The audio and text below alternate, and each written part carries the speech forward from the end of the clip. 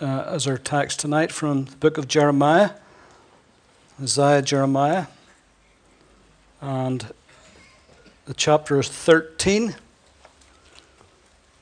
and just one verse, verse 23. So Jeremiah 13, verse 23. Can the Ethiopian change his skin, or the leopard its spots? And just really that part. Can the Ethiopian change his skin, or the leopard its spots? Are we forever predisposed to certain forms of behavior? In this age we live in, we're often told such is the case. Big debate about whether our behavior is nature or nurture. Are we to be forever trapped by our besetting sins? Must we always accept it as, that's just the way I am? That's the way I was born. It's the way I grew up. Can't expect me to change now. Can a leopard change its spots, or an Ethiopian his skin? God had a controversy with Judah in Jeremiah 13. Its habits had become second nature. Its besetting sins had become a lifestyle. Judah had become stiff-necked, stubborn, unwilling to change. And the wrong, the bad, the sin had become ingrained. Now, although the leopard and the Ethiopian by nature could not change, Judah would not change, and therein lies a big difference. And because Judah would not change, therefore they would have to go into captivity and be chastened by the Lord. So is there nothing that can be done? Is real change impossible? Can old dogs never learn new tricks? Is it que sera, sera, whatever will be, will be? Has the die been already cast? Thank God, no. Jeremiah 32:27. Behold, I am the Lord, the God of all flesh. Is there anything too hard for me? Aren't you glad for that verse? So change is possible. God desires it. Jacob, the supplanter, the deceiver, can become Israel, a prince with God. From Genesis chapter 25 to Genesis 32, you get the history of Jacob. Born just a moment after his twin brother Esau was born. Esau came out first, and Jacob came out second, holding his heel, grabbing his heel, the heel grabber, the supplanter, became the deceiver. Chapter 27. Chapter 25 also, we find that Esau, his brother, had no love for his birthright. You know, the birthright was something that wasn't just only important in a sense of property and finances and status. It was very important spiritually in the family. The one who would be the eldest eventually would be expected to be the one who would be strong spiritually and carry on that spiritual chain within that family. But of course Esau had no love for his birthright. He was a profane man, the Bible says. And yet Jacob, who was a man who stayed at home type of a person, yet he saw the benefits and the blessings that there would be in the birthright if only he could get it. And given his opportune moment, he took it, he bought it off Esau for a dish of porridge. And then, of course, when you go into Genesis 27, you'll see that now he wants the blessing of the birthright. And he deceives his own father, lies to him, bald-faced lie to his own dad in order to get that birthright. And even though he was a spiritual man in the sense that he understood spiritual things and realized the spiritual consequences and ramifications of having the birthright, yet he was a carnal man because he lied and he deceived and he supplanted, is what his name implies.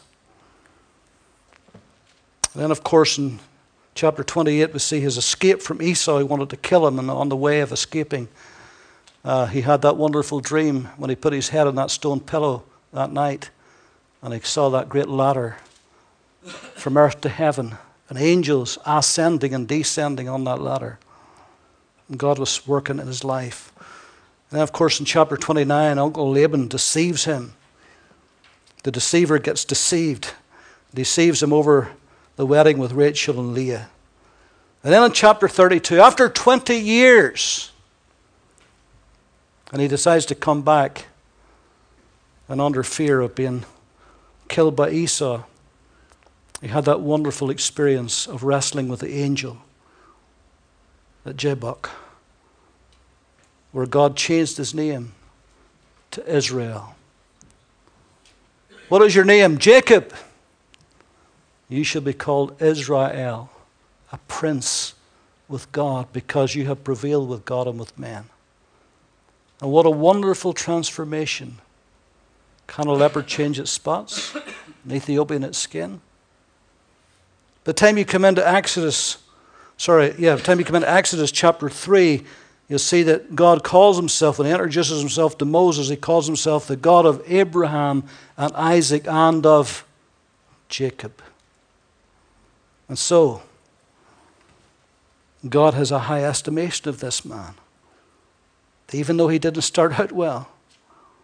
Abraham becomes Abraham, a father of nations, of a multitude. Sarai becomes Sarah, a princess. Simon becomes Peter. Saul of Tarsus becomes Paul the apostle, the one who dedicated his life to stamping out Christianity, who was angry and bitter, murderous spirit. And yet that same man becomes the great apostle Paul that we said this morning wrote 13 or 14 of the books of the New Testament.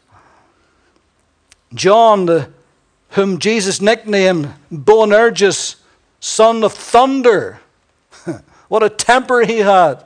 He was so angry he wanted to call fire down from heaven and burn up the Samaritans.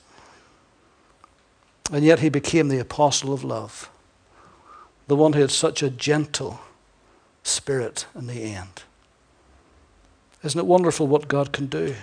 See, the clear teaching of the Bible is that God can take a man or a woman and he can change them, and he can mold them, and he can make them and refine them and purge them and make them into something that he wants them to be.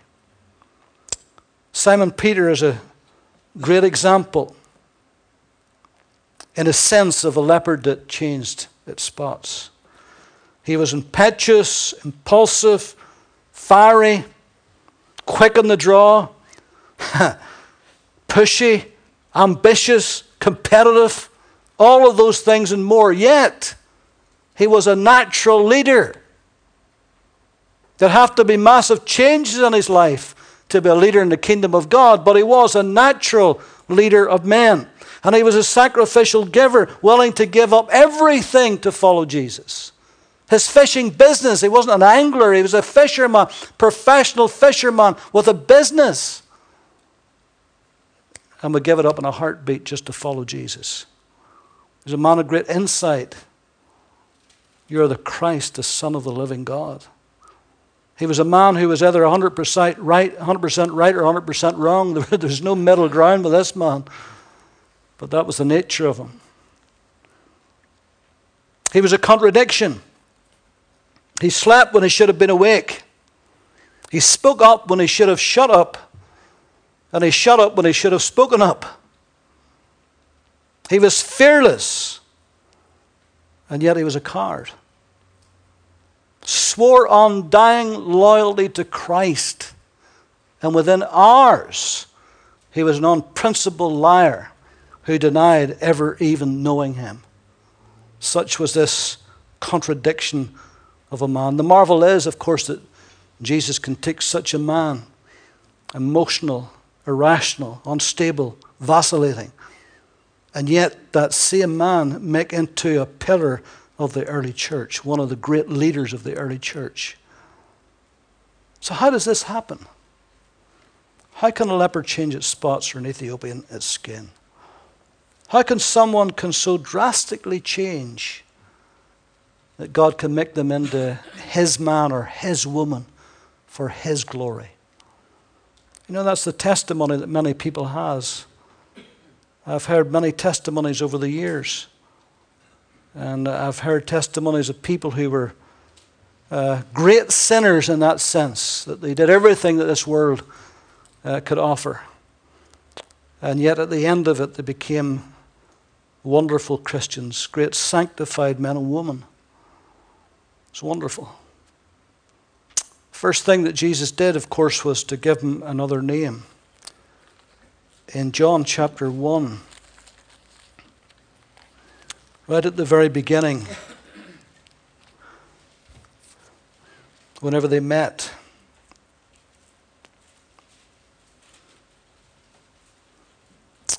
when John the Baptist pointed to Christ and says, "Behold the Lamb of God." Verse 37, the two disciples heard him speak and they followed Jesus. Then Jesus turned and seeing them following, said to them, "What do you seek?" They said to him, "Rabbi," which is to say, when translated, teacher. "Where are you staying?" He said to them, "Come and see." And they came and saw where he was staying and remained with him that day. And that was about the 10th hour. One of the two who heard John speak and followed him was Andrew, Simon Peter's brother. And he first found his own brother Simon and said to him, "We have found the Messiah," which is translated the Christ. And he brought him to Jesus.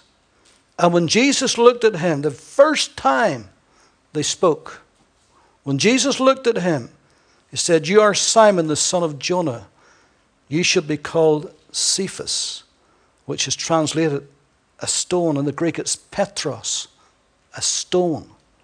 The very first time they met, the very first words that Jesus spoke to him said, "I'm going to change your name. You're going to become a stone." Now, it takes a while for a Simon to become a Peter. It takes a while. But Jesus really put down the marker. He said, "You're going to become a stone. You're going to become a strong man in my kingdom." But it takes a while. In Matthew chapter 16,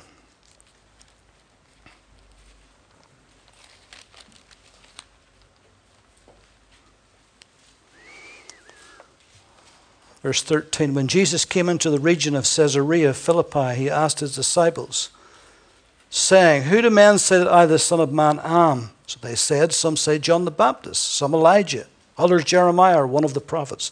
He said to them, "But who do you say that I am?" Simon Peter answered and said, "You are the Christ, the Son of the living God."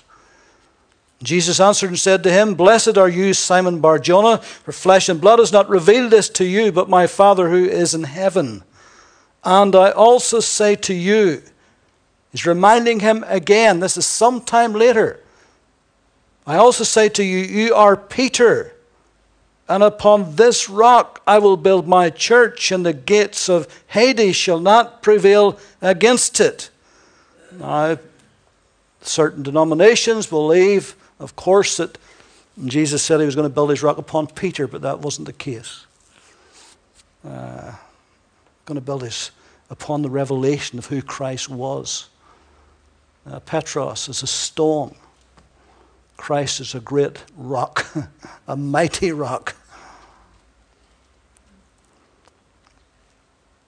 You're Peter, and on this rock, this revelation that you have about me, I will build my church, and the gates of Hades shall not prevail against it. And I will give you the keys of the kingdom of heaven. Whatever you bind on earth will be bound in heaven. Whatever you loose on earth will be loosed in heaven. And he commanded his disciples that they should tell no one that he was Jesus the Christ. And from that time, Jesus began to show to his disciples that he must go to Jerusalem and suffer many things from the elders and chief priests and scribes, and be killed and be raised the third day. Then Peter, unbelievably, Incredibly, Peter took him aside and began to rebuke him. Imagine rebuking the very Son of God. Be it far from you, Lord. This shall not happen to you. That's the very reason Jesus came. But he doesn't get it. Sure he doesn't. Doesn't see that, of course. But Jesus turned and said to Peter, "Get behind me, Satan. You are an offense to me, for you're not mindful of the things of God, but the things of men."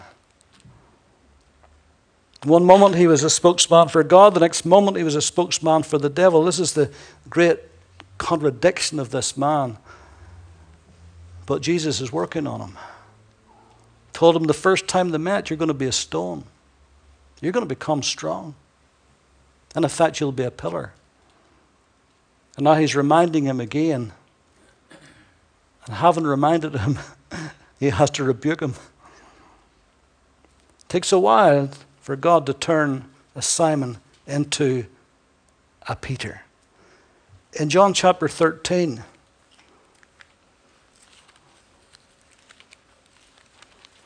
let's look at his great pride here.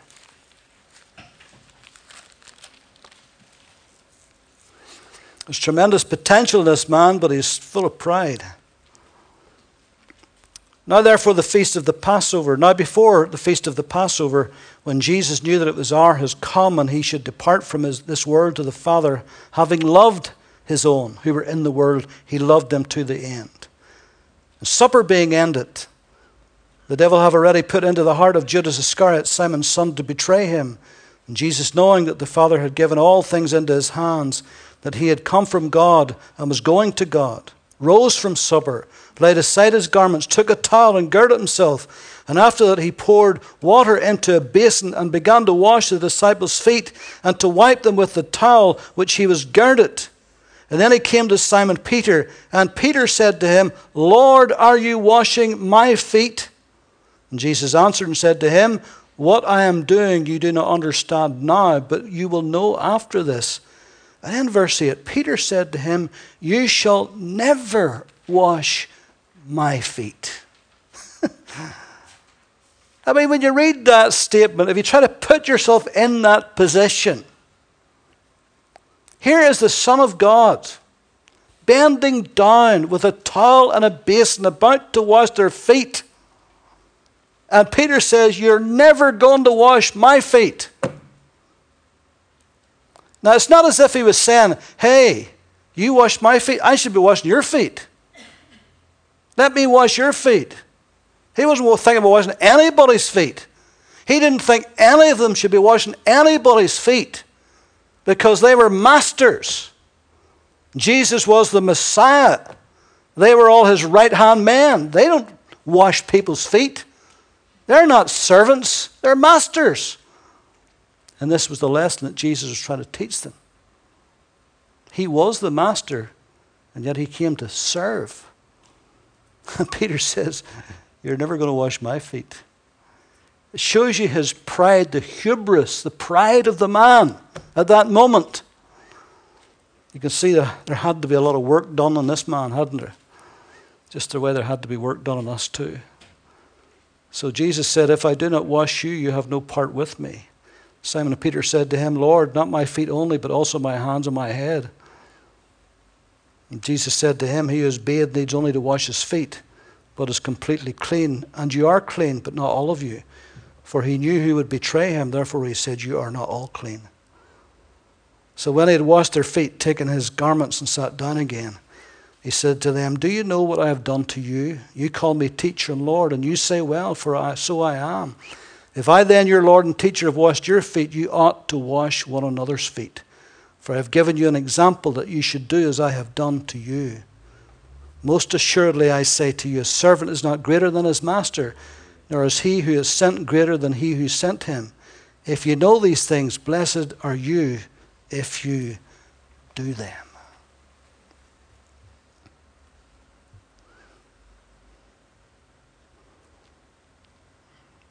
Can a leopard change its spots, or an Ethiopian his skin? Is there hope that we can change? Well, this is why I want you to be encouraged with Peter's story. If ever anybody needed changed, it was this man. If ever anybody needed God working in his life, it was this man. But God did work in his life. Look at Luke 9.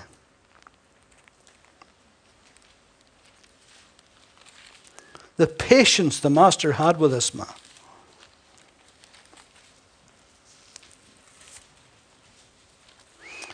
Luke chapter 9, verse 28. Now it came to pass, about 8 days after these things, that he took Peter, John, and James, they were his inner circle of the 12, and he went up to the mountain to pray. And as he prayed, the appearance of his face was altered, and his robe became white and glistening. And behold, 2 men talked with him, who were Moses and Elijah, who appeared in glory and spoke of his decease, which he was about to accomplish at Jerusalem. But Peter and those who were with him were heavy with sleep. And when they were fully awake, they saw his glory and the 2 men who stood with him. Then it happened, as they were parting from him, that Peter said to Jesus, Master, it is good for us to be here. Let us make 3 tabernacles, one for you, one for Moses, and one for Elijah, not knowing what he said. In his stupidity, in his ignorance, not knowing what he said. He was so excited. Here he is, wakes up out of the kind of a stupor they were in, heavy with sleep, sees this wonderful scene unfolded before him, and here is his 2 childhood heroes. Doesn't get any better than this. Elijah and Moses standing with Jesus, talking to him. I mean, it must have been an unbelievable sight for those men to see that. And they're absolutely awestruck by what they see.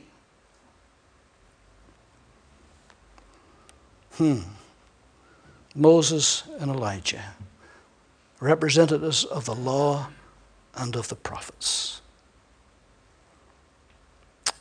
He says, it's wonderful to be here, Lord. Why don't we just stay here? We'll make 3 tents. One for you, one for Moses, and one for Elijah. You see, unconsciously, subconsciously, he was putting all 3 in the same level. It's making no difference here. But God makes the difference. Notice what happens next. While he was saying this, a cloud came and overshadowed them, and they were fearful as they entered the cloud. And a voice came out of the cloud saying, This is my beloved Son, hear him. And when the voice ceased, Jesus was found alone, but they kept quiet and told no one in those days of the things that they had seen. This is my beloved Son, hear him, exalt him. You see, the Bible says about the law in Galatians, the law was our tutor, it was our schoolmaster to point us to Christ. We never could keep the law, never could fulfill the law.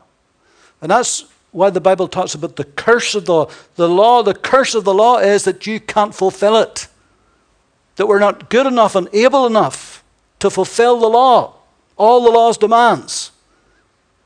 And it's a cursed demand because he can't fulfill that great, exact, righteous, holy law. It's too much, it's too high, it's too great. Only one person did that, and that was the Son of God when he was on the earth. Only one person kept it completely and wholly. But it points us to Christ. It lets us see where we have failed. It lets us see our weakness. And then points us to the one who can save us. The one who fulfilled the law's demands. And of course the prophets point to Christ, don't they? All throughout the Old Testament, the prophets were pointing to Christ who was to come. Hundreds of references to Christ who was to come. Here's Christ in the middle. And Peter, in his stupidity and his ignorance, he puts all 3 on the same level. And God says, no. This is my beloved Son. Hear him. The law has spoken. The prophets have spoken. But this is my Son speaking now. You better hear him. You see how the Lord has been working on Peter? And then we see his self-confidence in Mark chapter 14.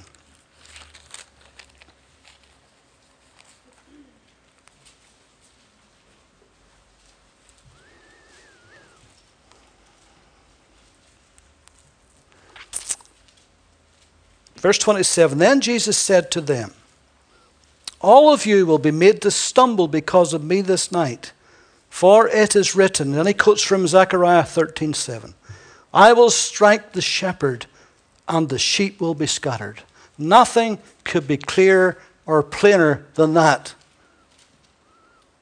And after I have been raised, I will go before you into Galilee. Peter said to him, even if all are made to stumble, yet I will not be. Jesus says, all of you are going to stumble. And Peter thought, not me. The rest of this bunch may, but not me. What arrogance. And Jesus said to him, assuredly, I say to you that today, even this night, before the rooster crows twice, you will deny me 3 times. But he spoke more vehemently, if I have to die with you, I will not deny you. And they all said, likewise. Unbelievable, isn't it? Or is it? That's the human nature, isn't it? Full of self-confidence. Never could imagine himself in a million years denying his Lord, feeling so miserable. Just could not, was never on his radar at all. He could see others doing it. He could look around the rest of the disciples and he could point every one of them out and say, yeah, you got this weakness, you got that weakness. Yeah, you could feel all right. Oh, you could deny the Lord, but he just couldn't see himself. And aren't we a wee bit like that too sometimes? We can see it all in others, but we can't see it in ourselves. But thank God he keeps working on us, doesn't he? He doesn't give up on us. And of course, after that terrible denial, that threefold denial, and in John chapter 21, which you don't need to turn to, you remember how after they felt that it was all over, they went fishing, and as they came back with nothing, and Jesus was waiting on the seashore, had made a little barbecue for them, and then he called Peter aside. You remember how 3 times he asked him, do you love me? But if you read in John 21, in all 3 occasions when he said, do you love me? He called him Simon Bar-Jonah. He called him Simon Bar-Jonah. He didn't call him Peter in those occasions. He took him back to what he was like with the old nature, with the old feeling, prideful, arrogant, self-confident nature that failed him terribly. And he reminded him of that. Simon Bar-Jonah, do you love me? Lord, you know that I love you. And you know the story. You know that how I'm very fond of you. Jesus said, do you love me unconditionally, passionately, zealously? Do you truly, really love me? Well, you know that I'm very fond of you. 3 times he asked him that question. 3 times Peter answered him. Threefold denial, threefold question, threefold commission. Feed my lambs, feed my sheep. The Lord's still working on him. There's still some change to happen. We're almost finished. He did pretty good after that. Mighty preacher of the gospel.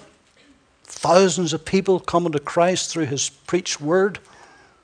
Signs and wonders and miracles.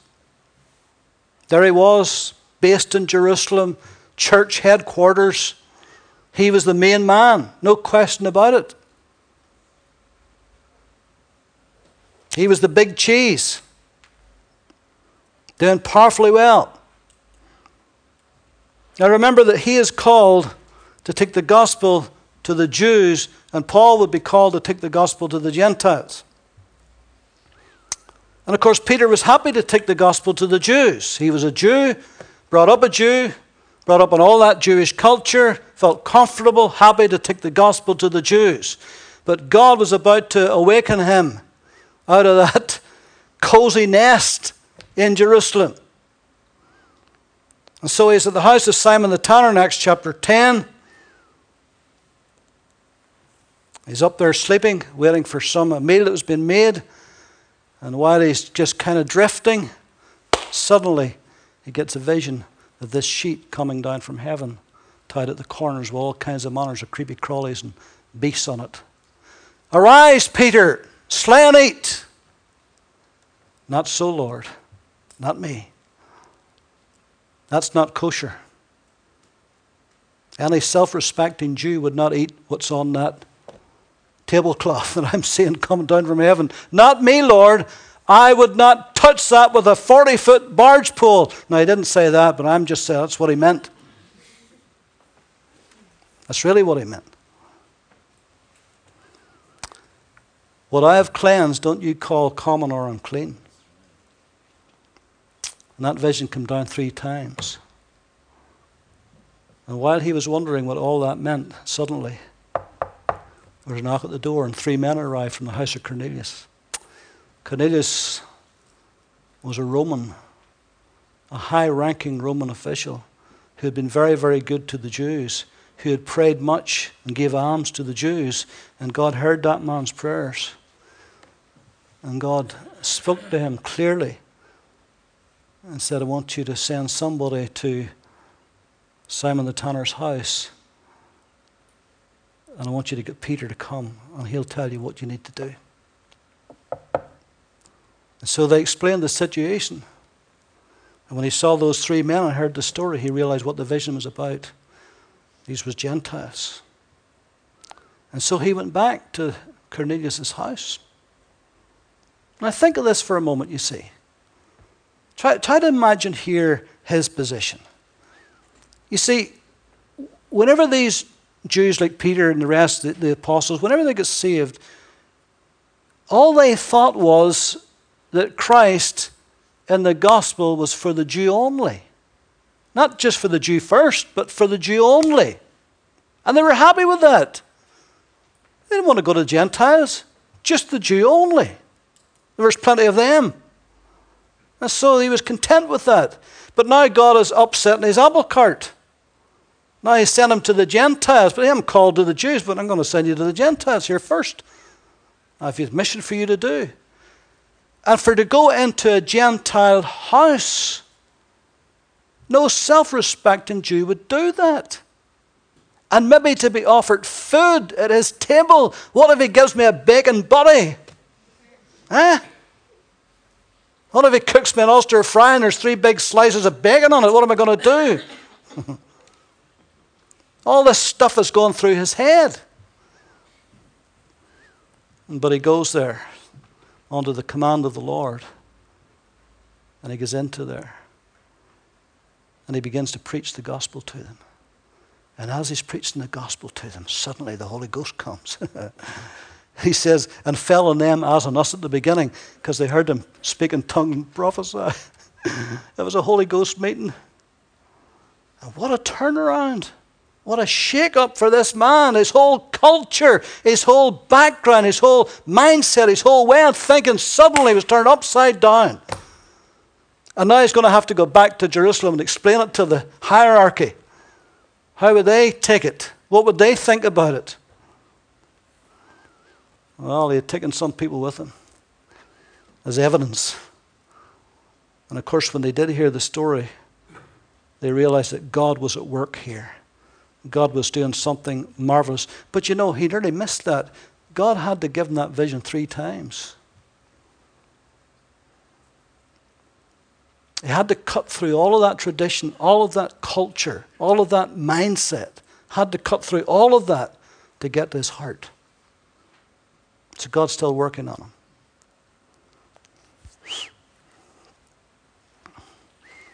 Here's my last scripture. Galatians chapter 2.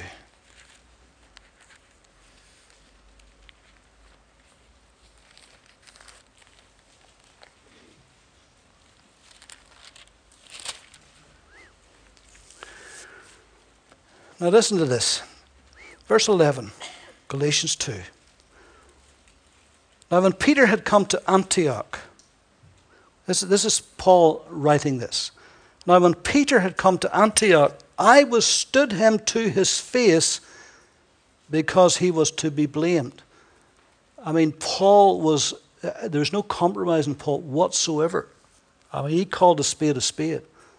It didn't matter where Peter, he was a big cheese, and it didn't matter about that. He felt he was doing wrong. He was going to challenge him. Peter had come to Antioch. I withstood him to his face because he was to be blamed.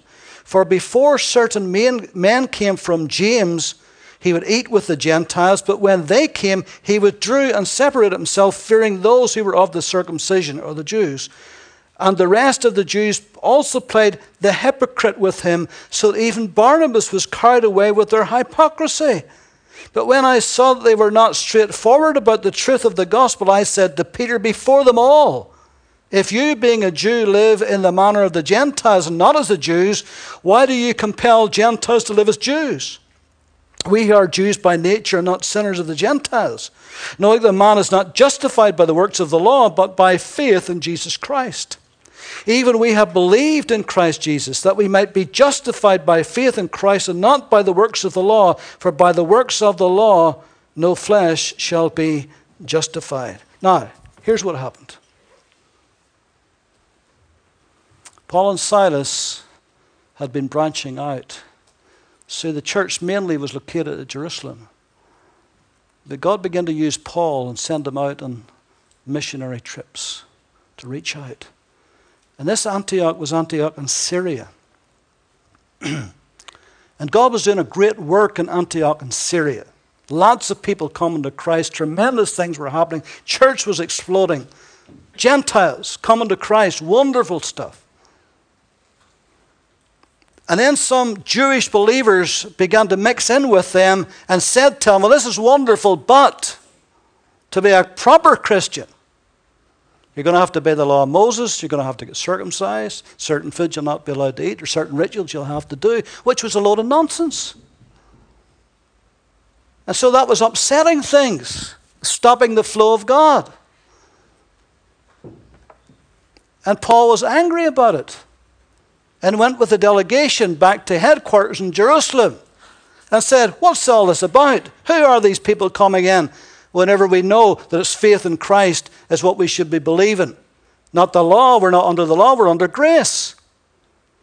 And James, the Lord's brother, he was one of the chief ones in the council in Jerusalem.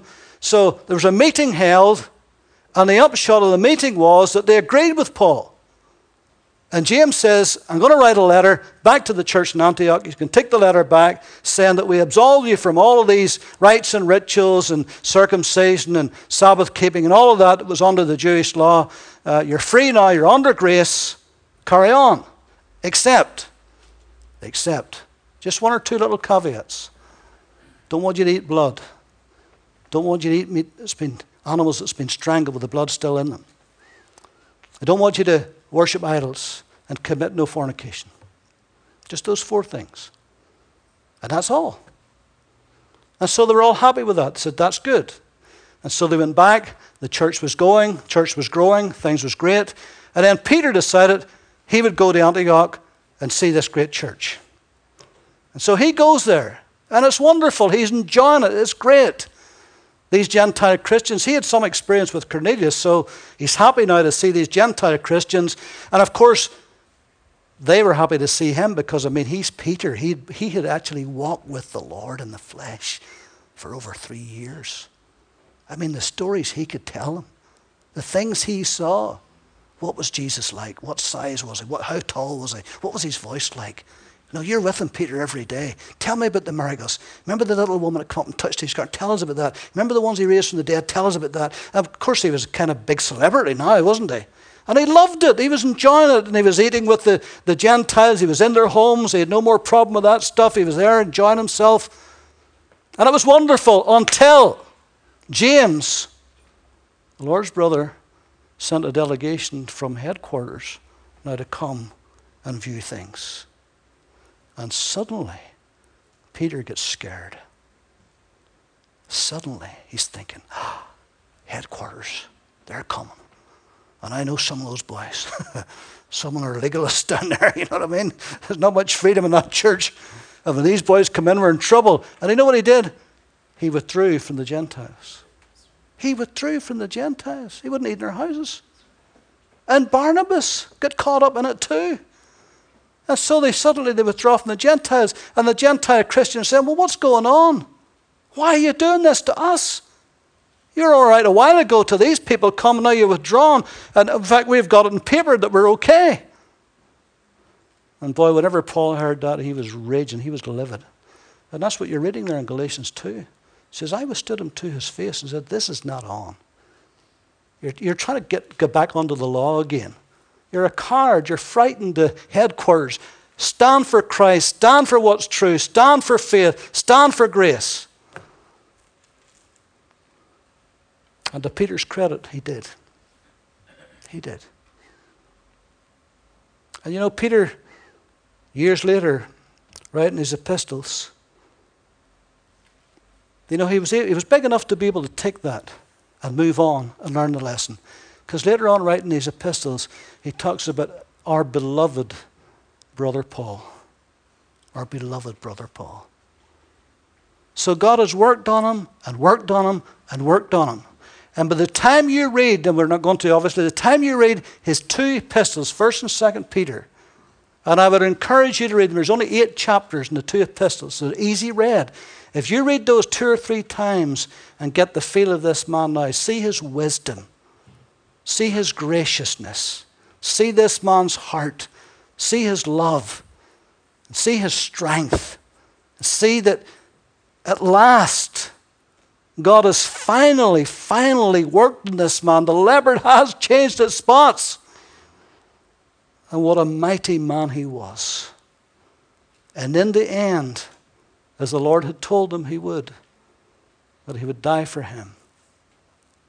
In the end, tradition says that he was crucified, and he asked to be crucified upside down in honor of the Christ that he served. Why am I saying this? Hope for us all. If God could take a man like Peter with all his faults and failings and foibles and mistakes and weaknesses and all of that, and at the end of it, make him a mighty man of God, that after 2,000 years we can still read what he wrote. And what a read it is. And there's hope for every single one of us. That God is working on each of our lives and he can change us. And that's why we probably need to have a bit more patience with each other, isn't it? Because God hasn't finished with us yet. Sure he hasn't. He's still rubbing off some of those hard edges. The bits, you know, that we bump into each other and get on each other's goat at times. Don't you get on somebody's goat at times and somebody gets on your goat at times. But God's still working on us. Trying to work off those rough edges and make us into the person he wants us to be. Let's pray.